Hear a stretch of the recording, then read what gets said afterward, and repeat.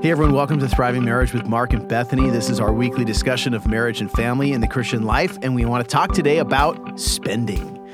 Things cost a lot of money right now, and this is an issue that couples need to get on the same page about. How much do we spend? Inflation is crazy. Certain times of the year, holidays, etc., are just more expensive than normal. And so I just think a lot of couples regularly feel the weight of money and finance issues. And this is something that you've got to kind of dial in, or it's going to be a source of contention in your marriage and problem in your even relationship with the Lord.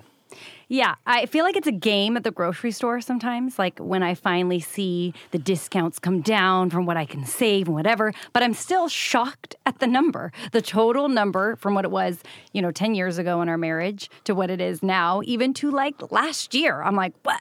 I did the coupon thing, I did the smart spending thing, and it's still just...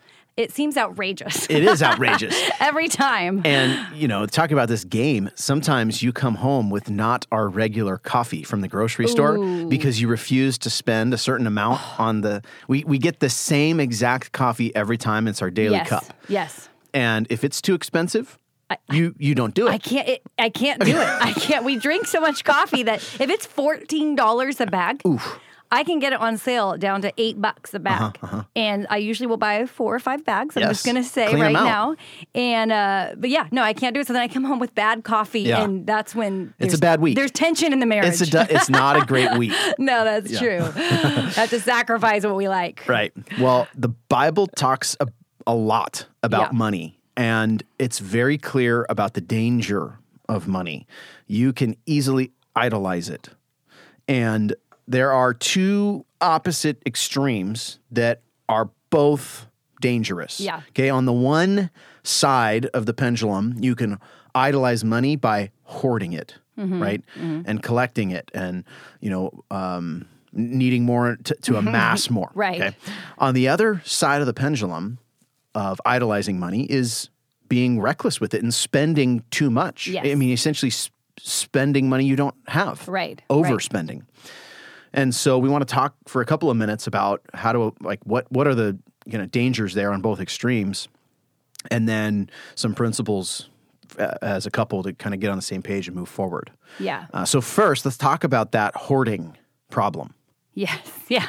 It's a real temptation if you don't have a lot or your budget's tight or if you do have a lot. Or if you do have a that's true, to just kind of, I almost picture someone's arms, wrapping them around their money pile, like pulling them close and looking around, I'm not going to share this. But I do think it's a temptation. You're right. If you have a little money or a lot of money, to not want to be generous or to give that away because you're afraid potentially you won't have enough, or you just have some desire to have a certain amount and a certain status or certain things potentially. And so you're very protective of your money and you view it that way. That's part of the problem, is your money, your stuff.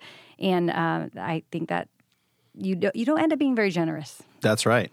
So 1 Timothy 6:9 says, "Those who desire to be rich fall into temptation, into a snare, into many senseless and harmful desires that plunge people into ruin and destruction. For the love of money is the root of all kinds of evils.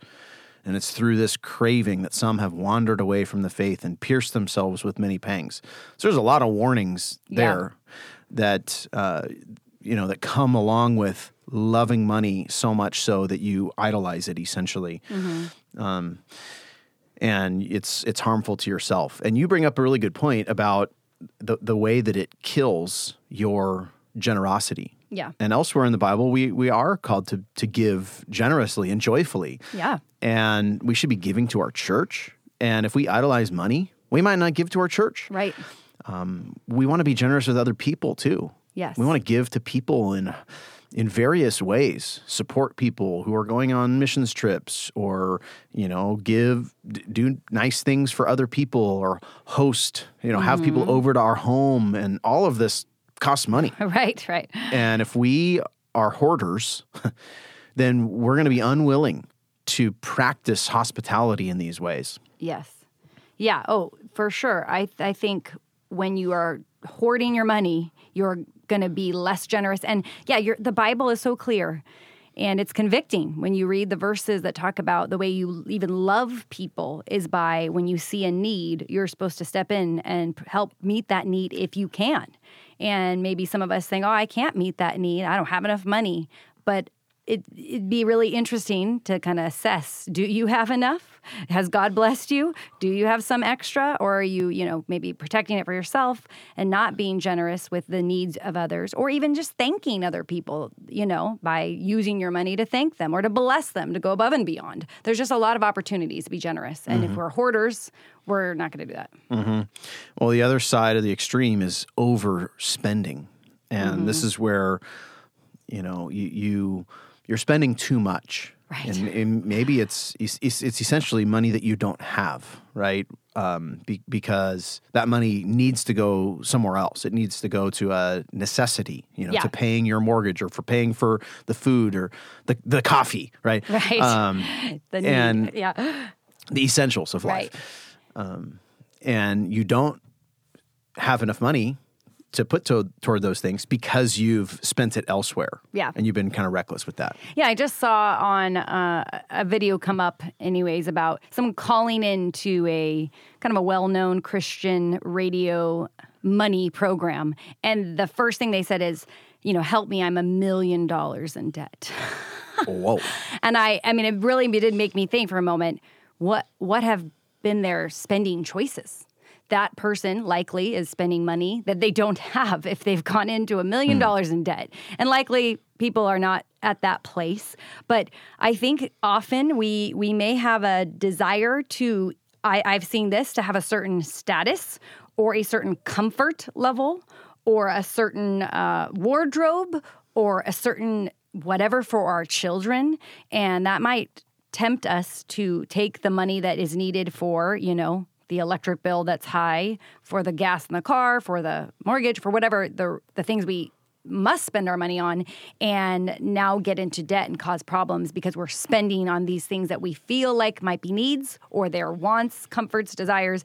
And wow, we've really overspent when we look at our budget week to week, month to month, over the year. It's like, whoa, we haven't done a good job. Yeah. And that's a dangerous thing. Right. Yeah, I just think you've got to look at that. Are you spending money on non-essentials on a regular basis such that you don't have money to then spend on the essentials? Yes. Well, let's talk then about biblical principles for navigating this. Yeah. The big biblical principle for your marriage is that you need to be unified as this one flesh relationship. You got to be unified with your spouse and in all areas, including money. And so if one person is a spender or one person is a hoarder or both or whatever combination you might have, regardless, you've got to work to get onto the same page with your spouse and to be unified in the area of finances. And so the first way to do that maybe is to establish a budget. If you don't have one, establish a plan. Or maybe you just need to revisit the budget.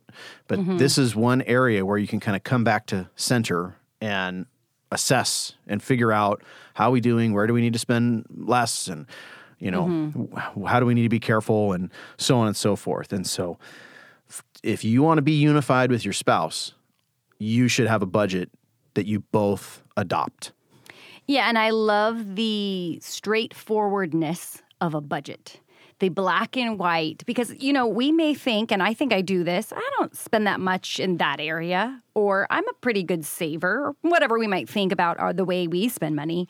But when you really sit down, log in all the numbers, look at the credit card bill, look at the averages being spent here and there, look at the gifts that you've bought, whatever it might be, it's very interesting and helpful to see it in black and white. Oh, this is the real number.